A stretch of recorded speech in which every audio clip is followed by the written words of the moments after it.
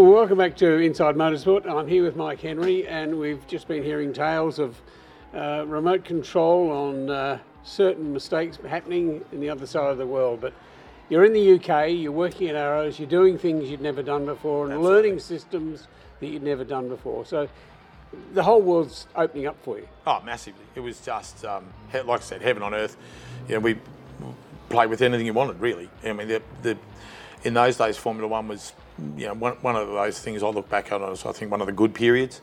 Formula One's always been great, but there are probably periods where, you know, it's stronger than others, and some of those 70s cars were great, and we were definitely in that V10 era, and the sound of those cars I think everybody still loves, and it was great days. You know, I remember going to my first test. It's also a time when the cars actually had their own character. Oh, you didn't completely. need to look at the colour No. to work out who it was. That's right, yeah, very much so. And everyone was still building their own things. Yes. You know, you were still, I mean, Formula One is that, but yeah, it was very much work it out as you go along and build your own rocket. So, I remember going to my first test was at Monza, and I walked out the first morning, it was school holidays, and the grandstand was full of kids, all in red. And in the garage next to us was Williams, and they had the Winfield sponsorship at the time, and Gotcha.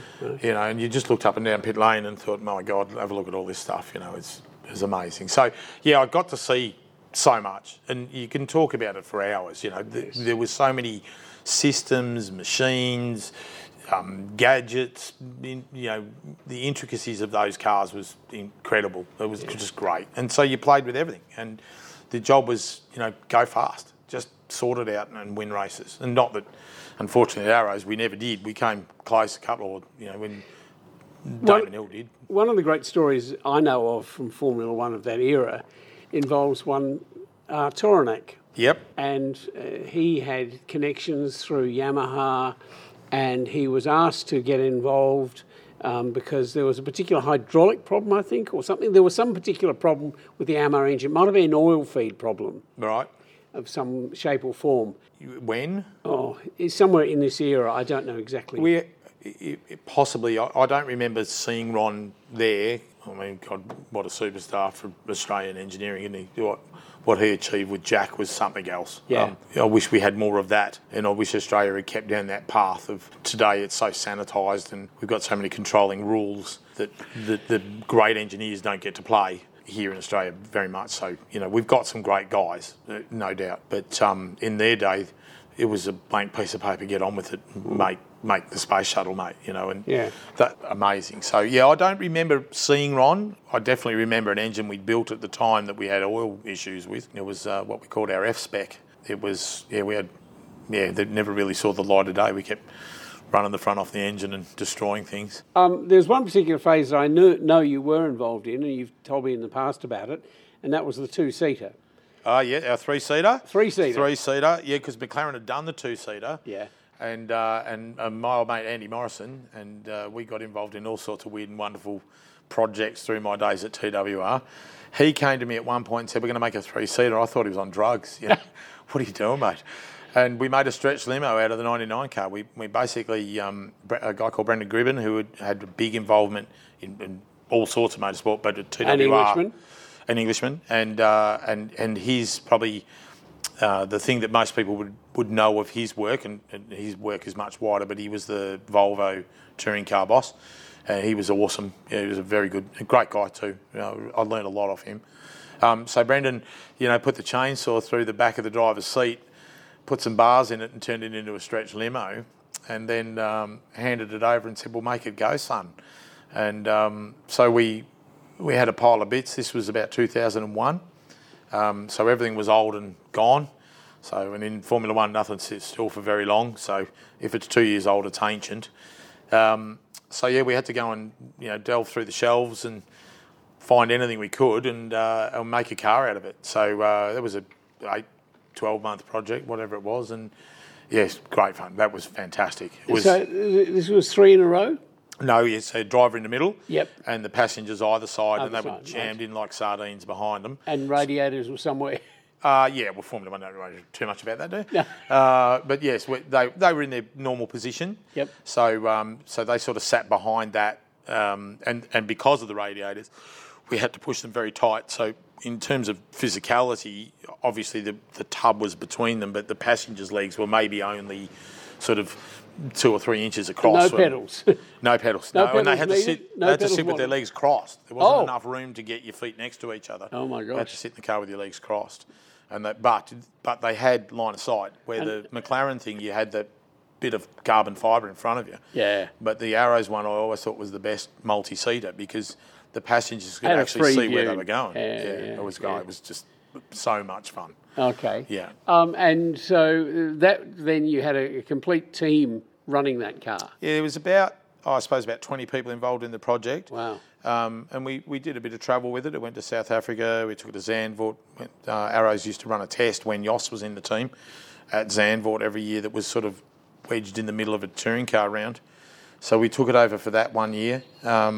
And it was just fantastic. It was at first, because it was a gimmicky thing, if you like, for want of a better description, it was something you just play with. I remember, we had a very good friend of mine, Stephen Watson, was driving it. He was one of the test drivers at Arrows at the time.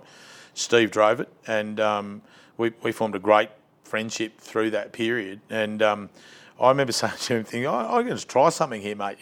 What are you going to do? Oh, just put the wing on full.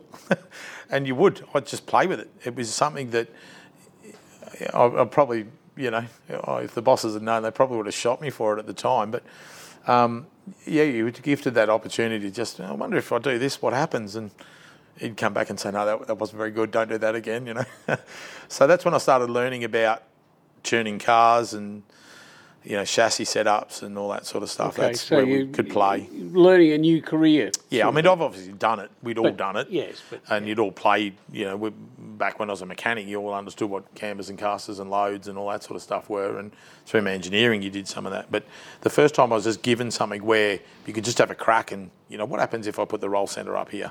And, okay, it's awful. Okay, I won't do that again. But I learnt very much about that process of testing things. I think is probably what came from that. Right, It was good. okay. Yeah, it was really good.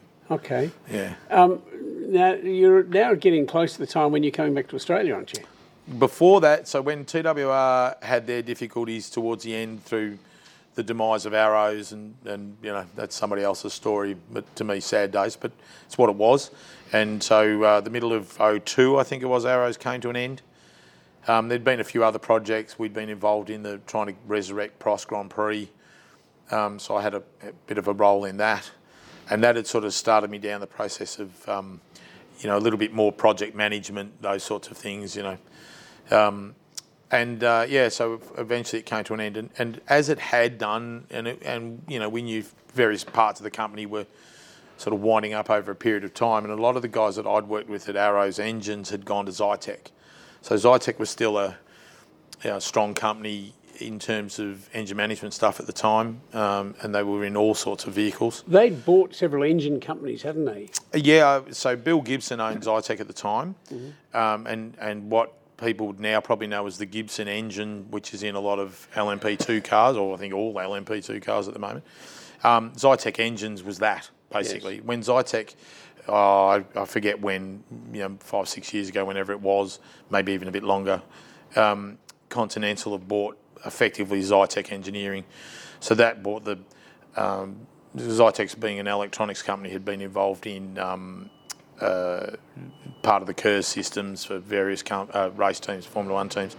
So they sort of divvied up the company. Bill kept the engine side, and Continental bought engineering, the electric vehicle stuff, and a few other bits and pieces. But before that, at the end of Arrows, the guys that I'd worked with, a lot of them had gone to Zytec, and I got a phone call saying, we understand it's all going under at TWR. Will you come and work for us? And so I was pretty lucky. I got the call, and come up here. So I went up to Birmingham and met them all, and I went up there pretty damn sharp, really.